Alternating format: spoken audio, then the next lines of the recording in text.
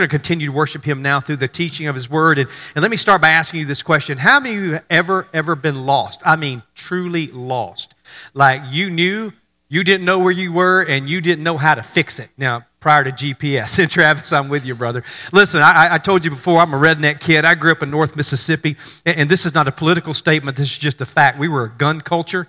We hunted everything. If you could eat it, we hunted it. That's just the way it worked in my culture growing up. And deer hunting was a big season for us. It was a lot longer than deer season here. And we were one of those families that you got out in the woods before the sun came up. So it's dark when you go in, and if you didn't kill anything, you don't leave until it's dark again. And I was about 9 or 10 years old, 9 when I killed my first deer, and so about 9 or 10.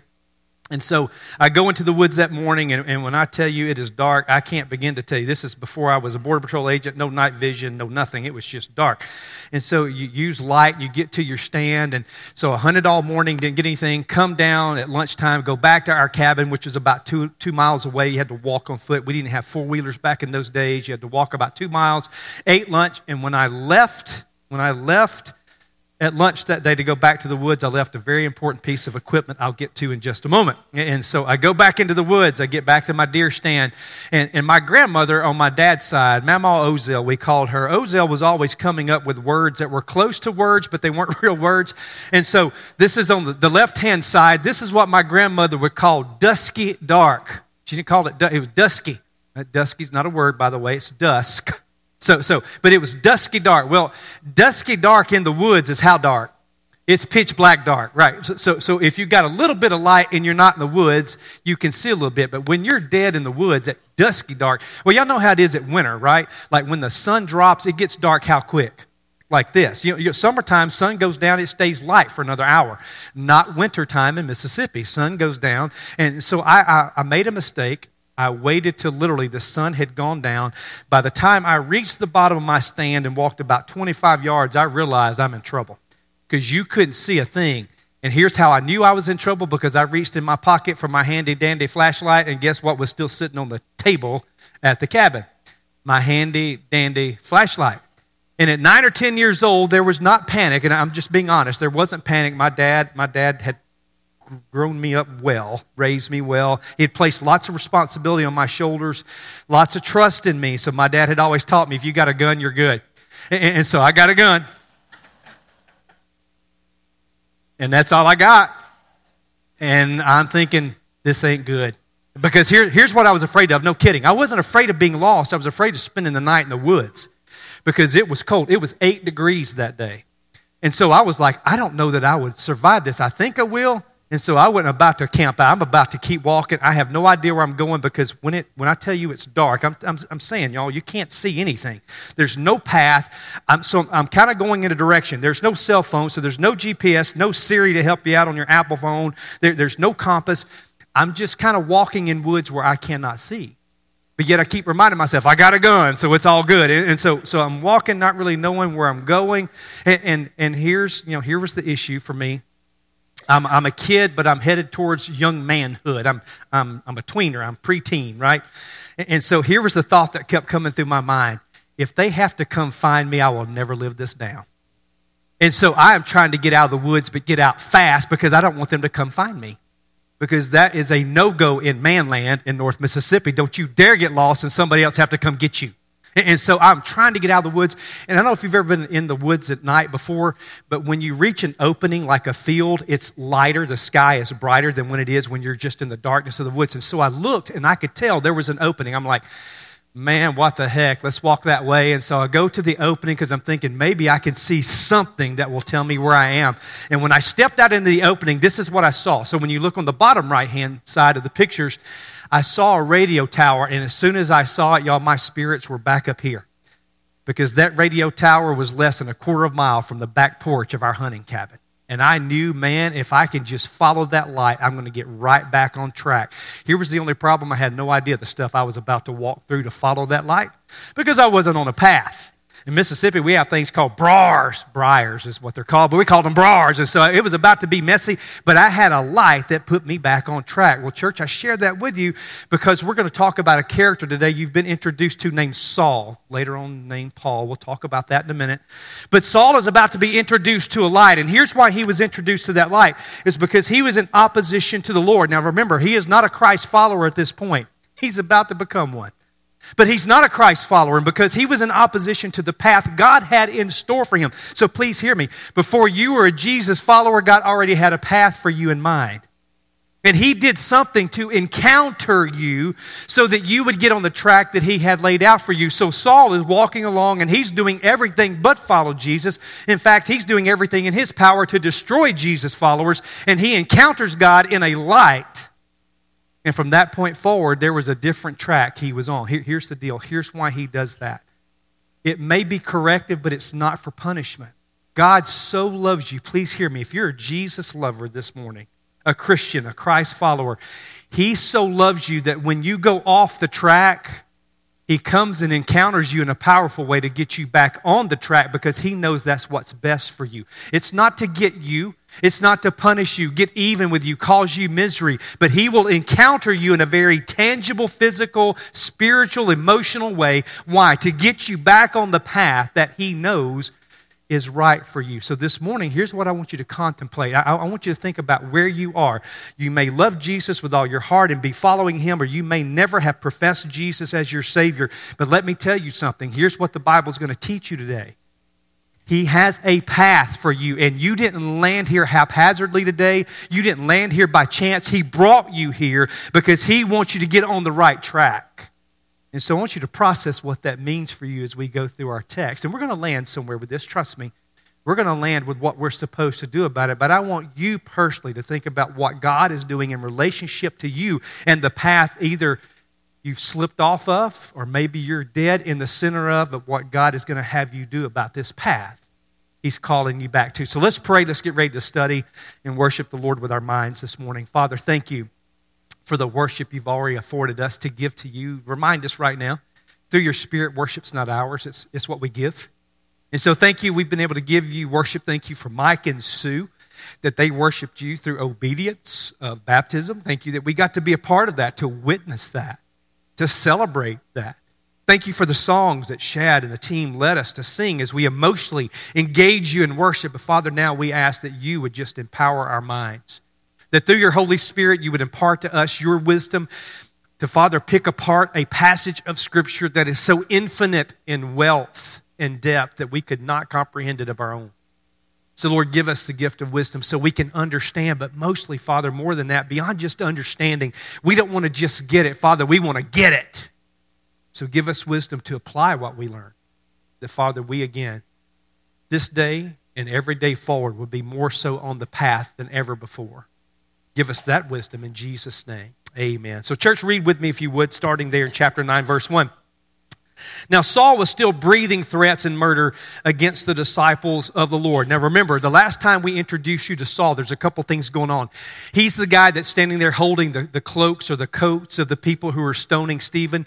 But remember, he was not innocent whatsoever. The wording Luke used there indicated that not only did he agree with it, but he authorized it. So either he was a member of the Sanhedrin or he was at the very least, a Pharisee who had lots of political clout with the Sanhedrin. And so he's not sitting there watching. He is actually there authorizing the action that they're taking. Remember, it is illegal because the Jews didn't have the authority within the Roman Empire to condemn somebody to death. So this is like vigilante mob stuff. This is supposed to be the most righteous, most holy group of people that do nothing else than lead people to God, and yet they're acting like a vigilante mob. After that, remember what it said. Luke said, immediately persecution broke out in Jerusalem. So all of these Hellenistic, these Greek Christians are scattering all over the place. And one of the places they go is right here. I'll show you on the map. If you look up in the top right of the map, that is Damascus. That is 6 days on foot from Jerusalem. So this is where our story is going to take us, and this is how far Saul wants to go to persecute Christians. It doesn't satisfy his anger and his hatred that he's murdered people and imprisoned people in Jerusalem. He wants to go 6 days away because he found out that they were still there. So the word breathing here doesn't mean breathing. I think of breathing, I think of Star Wars and Darth Vader. It's not that. It is the word that means not only to threaten heavily or to threaten strongly, but it means that this person has the capability to carry it out. See, in law enforcement, I learned something like we would get called to bars to break up bar fights. No kidding, we still did that in modern day law enforcement. Go to bars, break up bar fights. The guy that was the loudest, that was not your problem. In fact, typically they would shut down, and I've seen them cry many, many times. That was not your problem. It's the guy that's in the shadows with a pool cue who's saying nothing that's going to hurt you when you turn your back. This is not Paul. Paul is the loud guy, but he's the one doing all the damage. So he's unique. So this is how much he hates Christians. He is threatening them. He is being very bold with his threats, but then he's going after them personally. He's not sending his evil guys to do his plan. He's doing it himself. Paul is the real deal. Notice who he's going after, because I want you to understand who you are. He was going after the disciples. You know, when I was a kid growing up, I thought disciples meant the 12. That's not the word in Greek. It's the word mathetes. The word mathetes in Greek means student or pupil. You are not a Christian. You are not a Jesus follower unless you are a student of Jesus. Notice I didn't say follower. I said a student of Jesus. If you do not study this on a regular basis, you're not a follower of Jesus. Because to be a disciple, which those are the people who go to heaven when their physical life is over, disciples are students or pupils of Jesus. The apostles are the 12. Disciples refer to all believers in general, and disciples are students or pupils. So this is who they're going after. So Saul, still at this point, his name hasn't been changed. Remember, Saul is his Jewish name. Paul is his Greek name. It comes from his last name, Paulus. And so he's not yet Paul because we haven't had our transformation moment. And so he's still acting as Saul. He went to the high priest. Remember where we are historically. This would have been Caiaphas, but yet Caiaphas shouldn't have been the high priest. I've explained this to you before. According to Jewish law, the high priest should have come from the Levitical line. Well, they had that guy. His name was Ananias. However, Ananias is very old. He has a son-in-law. His son-in-law's name is Caiaphas, who is not of the Levitical line, but yet Caiaphas, in case you don't know, is one of the Pharisees who is directly attached to the Roman government. They've placed him in authority. Ananias, seeing the future, understands if the Jews want to flourish financially, we better be friends with Rome. And so what has he done? He's ignored the law of God, and he has started to employ the law of man. And so he has appointed Caiaphas as the acting high priest, even though Caiaphas had no link to this at all. So this is who Saul would have gone to. Saul obviously is influential because he would have been granted his request here. So he goes to the high priest and he requests letters from him to the synagogues in Damascus so that if he found any men or women who belonged to the way, he might bring them as prisoners to Jerusalem. A couple key thoughts there.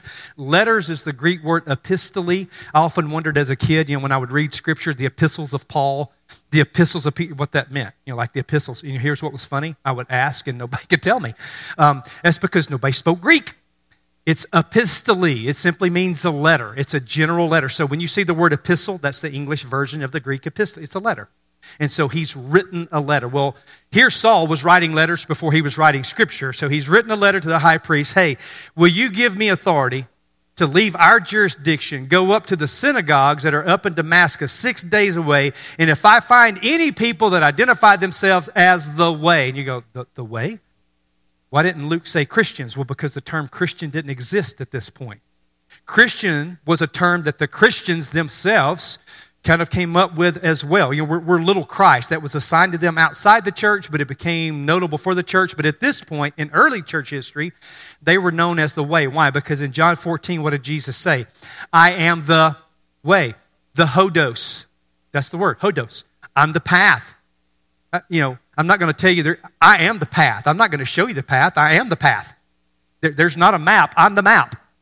That sounded just like Dora the Explorer. I'm sorry. I shouldn't have thrown that in there. Okay. So Jesus was the hodos. He is the path. He is the way. And so those who were not a part of the church were calling Christians or Christ followers or Jesus lovers, calling them the way. meaning there was something outward about them that identified them with following Jesus. And so that was Saul's goal. Hey, give me authority to go to this place where I'm really not in authority because I want to catch these people of the way. So let me tell you this. So for those outside the church, there should be evidence in your life that you're part of the church. That's what this means. Non-Christians were calling Christians at that point the way because there was evidence they were on the path. There should be evidence in your life for people outside the church to see that you're on a different path than what they're on. If that evidence doesn't exist, you're probably not on the path. This is exactly what the text is teaching us. He's looking for the people on the path. As he traveled and was nearing Damascus, a light from heaven suddenly flashed around him. The word that Luke uses here, remember Luke is very, very educated in the Greek. In the Luke passage, in the Acts passage, it's the most complicated Greek in all the New Testament. He's very, very smart. And he uses a word that we don't have in English. The word that he uses in Greek, it means to flash, and it's in reference to like lightning. But y'all have seen lightning before, right? What happens when lightning flashes? It goes away. I lived in South Florida. Did you know Florida leads the nation in the number of people struck by lightning every year? When you get in South Florida, it makes a different sound. This is no joke, no exaggeration. If you've ever been on the beaches in South Florida, lightning has a different sound than what it does in Mississippi. It has this electricity sound, like zzz, and you hear it right before it strikes the guy standing next to you. That's just the way it works. I mean, you hear it. It's coming. And so it also has a bright flash, and you know how it is, the rods and cones in your eyes, they kind of get overstimulated, and so the bright flash then looks like a dark spot. That's not this word. Here's what Luke is trying to say.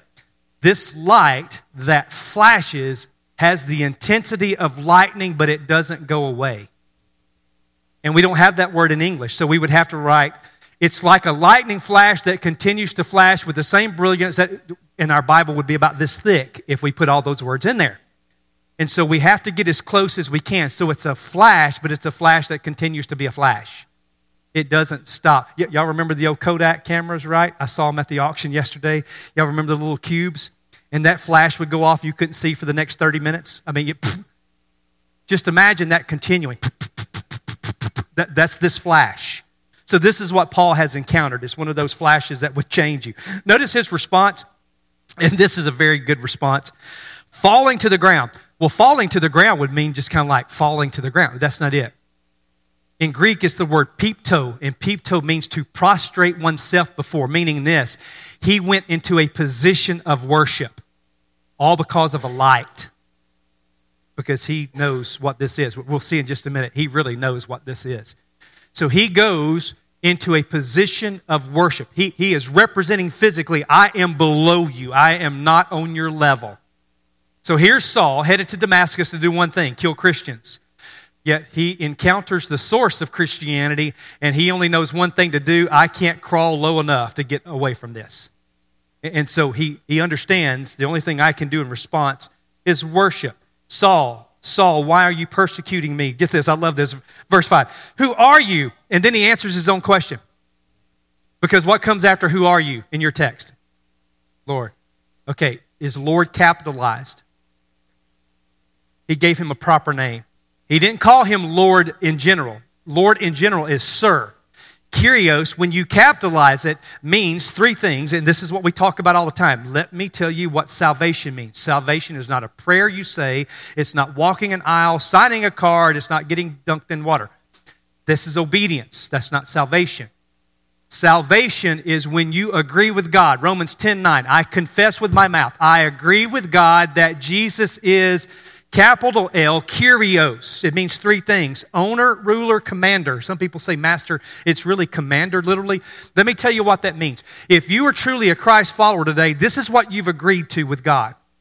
In your own way, in your own time. It had to happen for you in a moment of belief. But you've agreed, number one, let's go backwards, that he is commander. Here's what that means. He gets the right to write the commands. Where do we find the commands of Jesus?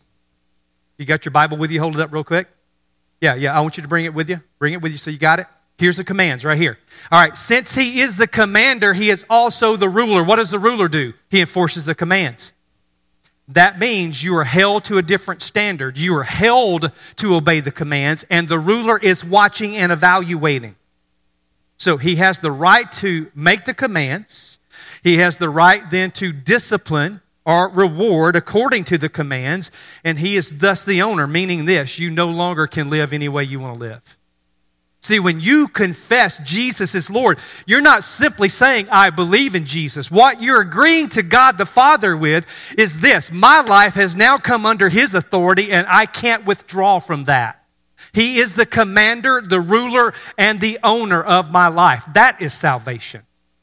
And you can't soft-serve that. I can't have you say a prayer after me and you get that. Either God gave it to you or you don't have it.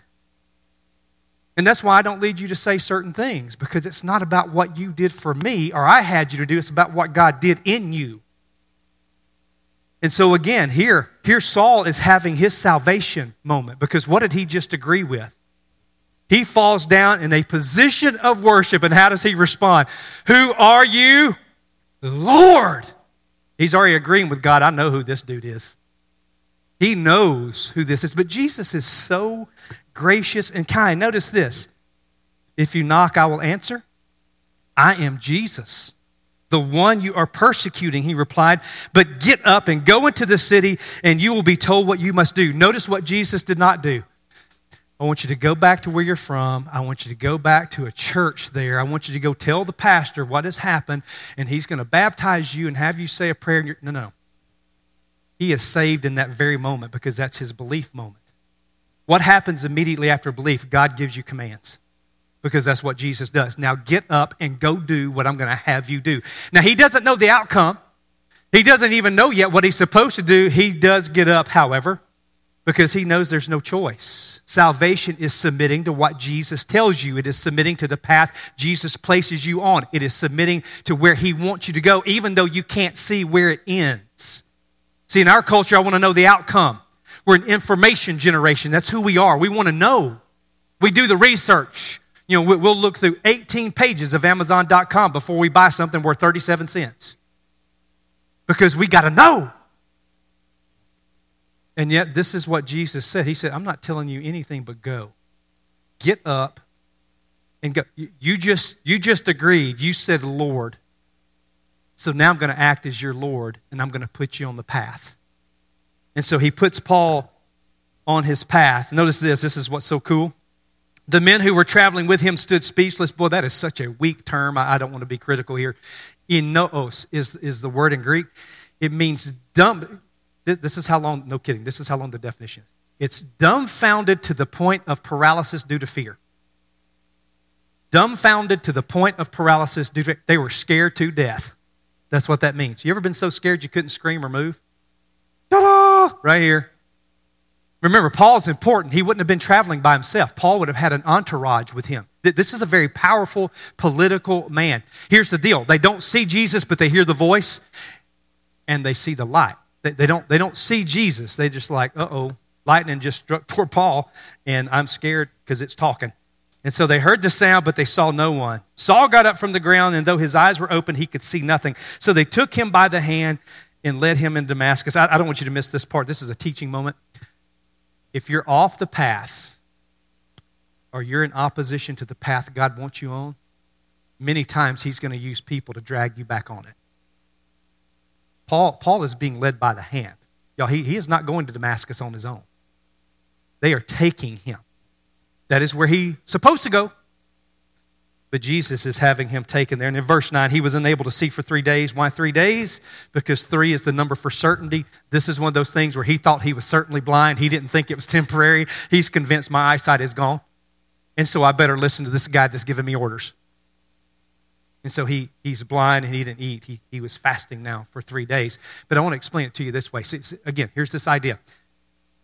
If you are God's and he has a plan for you, when you're in opposition to the path he wants you on, he is going to, because he loves you. Again, not trying to get even with you. He's not trying to hurt you, but because he loves you, he doesn't want to discard you. He wants to get you back up on the track because he knows that's what's best for you. He knows his path yields the greatest outcome for him and for you. Let me explain it this way. Again, same time frame, 9, 10 years old. How many of you remember the Sears Christmas catalog? Remember when the Sears catalog used to come out? Here was the rule in my family.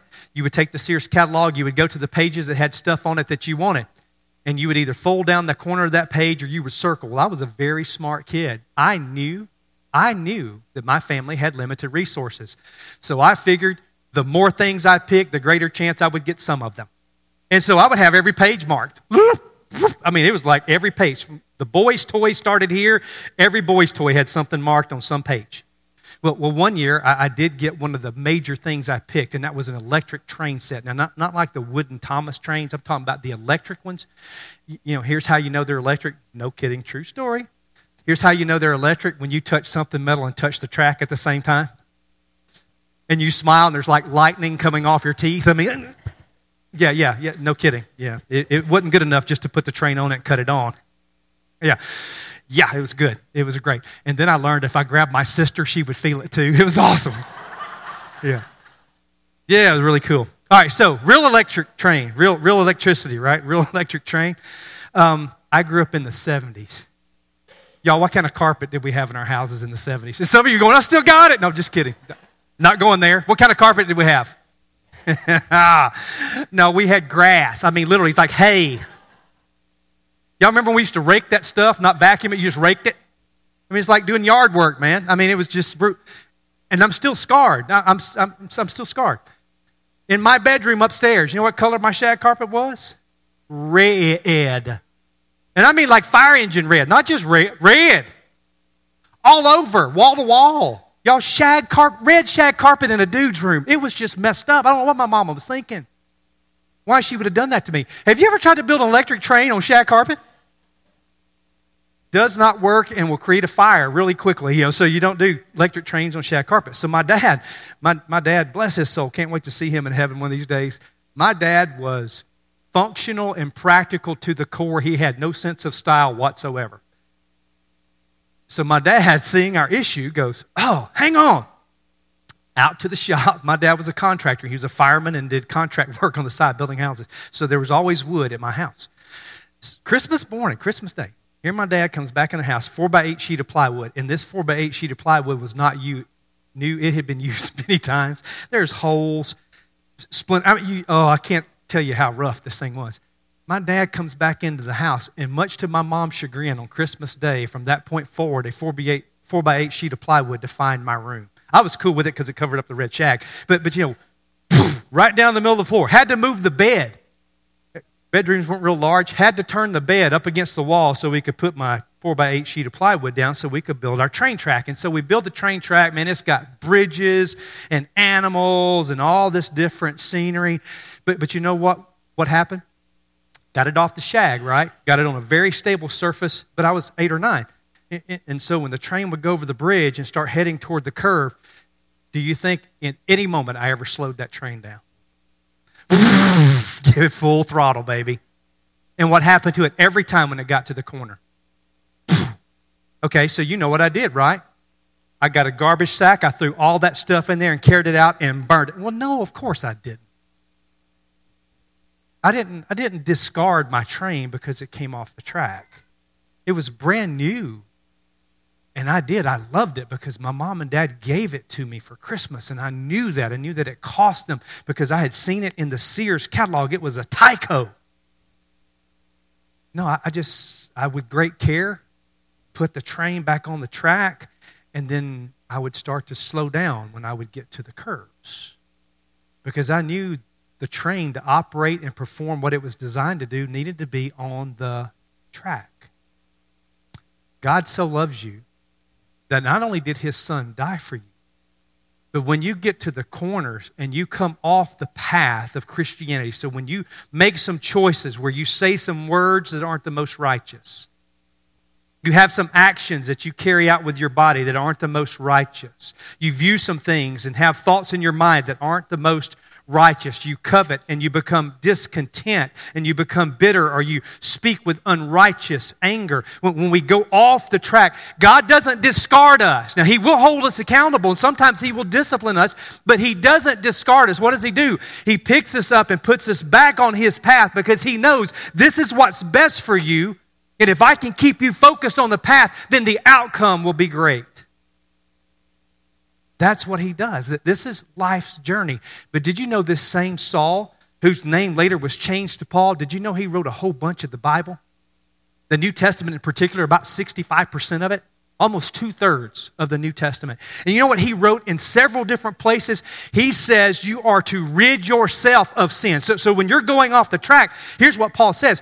God has his role. God gives you salvation and redemption through Jesus on the cross. He then places his Spirit in you so you've got power to live according to Jesus. But when you come off the track, because I know you're still a flawed human, I want you to get back on. I want you with this trembling and this fear and this great effort. I want you to work hard to stay on the track so you have a role. Just because you received the Holy Spirit and were given the gift of salvation does not give you a license to go off the track and think it's okay. Yes, is God loving and will he put us back? Yes. But the Bible says he will not be mocked as my heavenly Father. And so we are to work hard. We are to try hard not to fall off this path that we know Jesus laid out for us. What does it look like if you're trying hard to stay on the path? Number one, you check the motives of your heart. How do you try hard to stay on the path? Well, I really examine inside me where nobody else can see why I am doing the things that I do.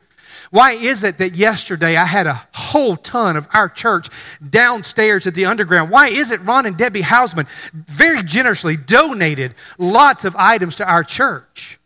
What was the motive behind that? See, that's what God's looking at. He's not necessarily looking at the great outcome. There was a great outcome. What God's looking at is what was the motive. What was Mike and Sue's motive for getting baptized this morning? Did they want to get up there so they could impress you and let you see how spiritually mature they are? No, I know them personally. They both grew up a little differently than I did, and here's what they've come to realize. That they just simply wanted to be obedient. It's the motive of the heart. Why is it you want a leadership role at work? Why is it you want a leadership role in the church? What's the motive behind that? Why is it we sometimes tell our kids no? And sometimes we tell them yes. What's the motive behind those things? Why is it we choose this person to marry? Why is it we choose this job and this career to pursue? Why is it we say yes to these things that we know God's calling us to, but we say no to the others? It's all about the motive of the heart. And let me go ahead and give you this clarifier.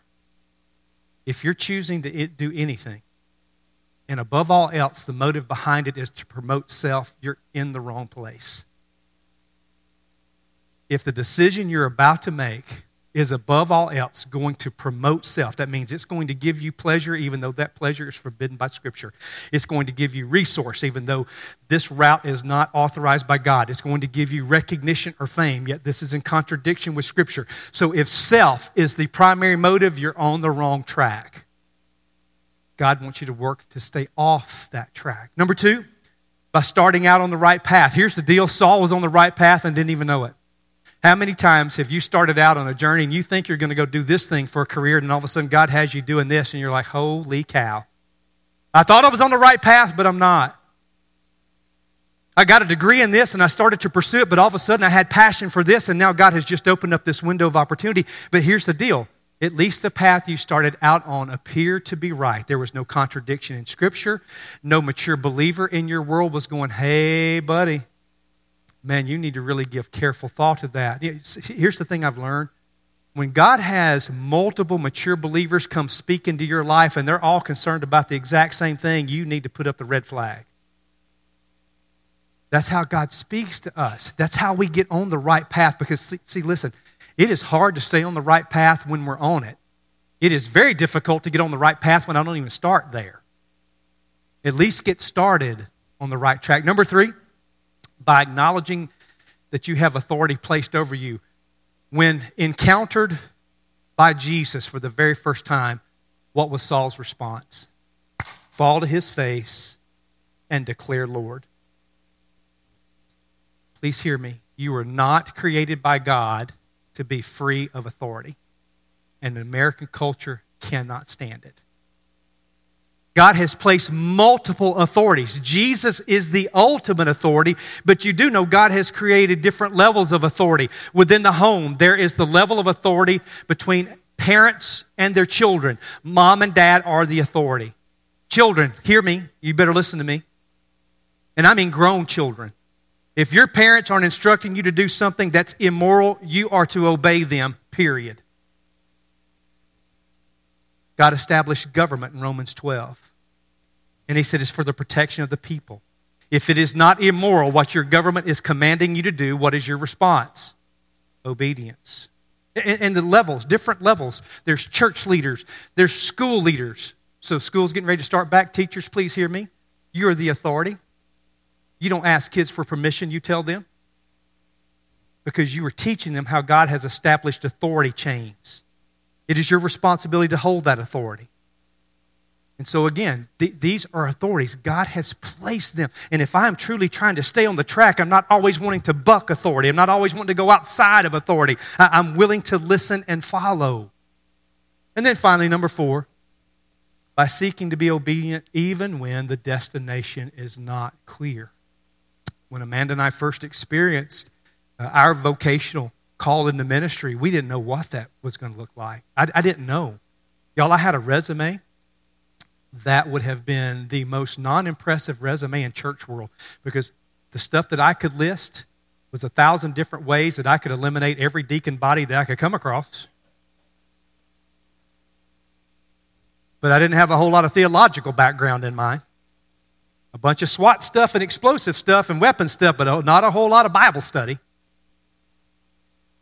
And so I didn't know what the destination was going to look like. But do you know that's not what God called me to? He didn't call me to know how it's going to end. He simply called me to say yes, no matter what the outcome was. So here's where we're at. Here's where we're going to close. A couple things. Number 1, if you're a known Christ follower, you know that you've had your Saul moment. There was this moment in my life. You may not know the date. I don't care. I don't care about dates. But you know there's been a moment in your life where you said, "Who are you, Lord?" But yet in your heart you knew. I've known you my whole life. Y'all, I was saved at 9. I knew God long time before I was saved. I knew him. He dialogued with me, and I dialogued with him even when I didn't even know him from a salvation standpoint. And so when I believed and selected Jesus, it happened for me standing at the back of a door. It wasn't when I said a prayer or was dunked. It was standing at a door. I had a choice moment. And as I looked out into blackness, I said, that is not what I want. I want light. I want Jesus. And when I let go of that door and went this way, that's when salvation occurred for me right then. Now, I had some dialogue with my pastor after that and was baptized, but my salvation happened at the door.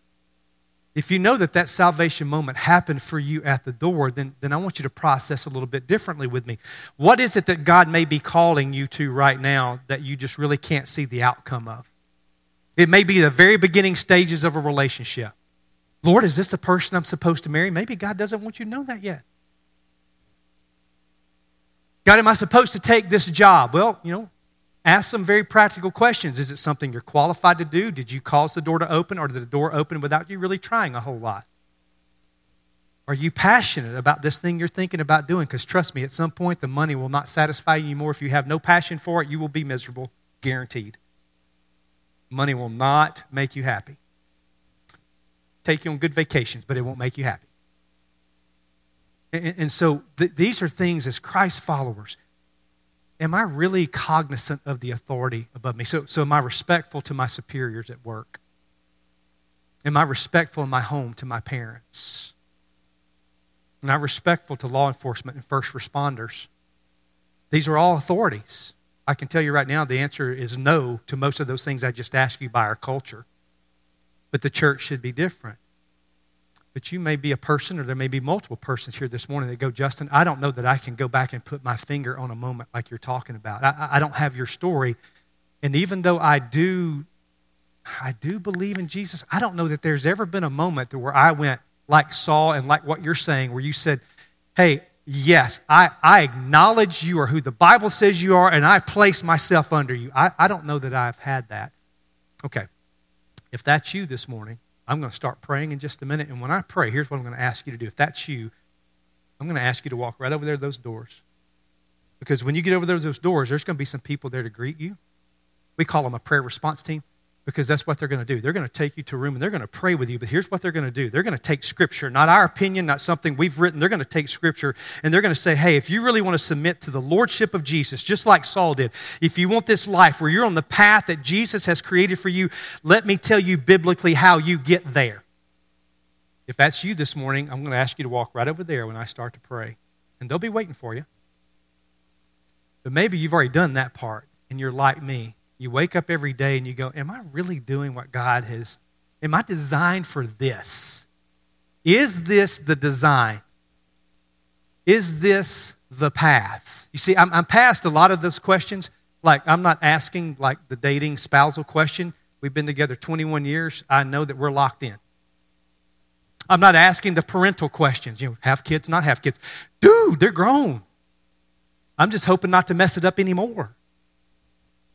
I'm not asking those questions, but you do know at 54, as long as I have breath, God still has a plan for me.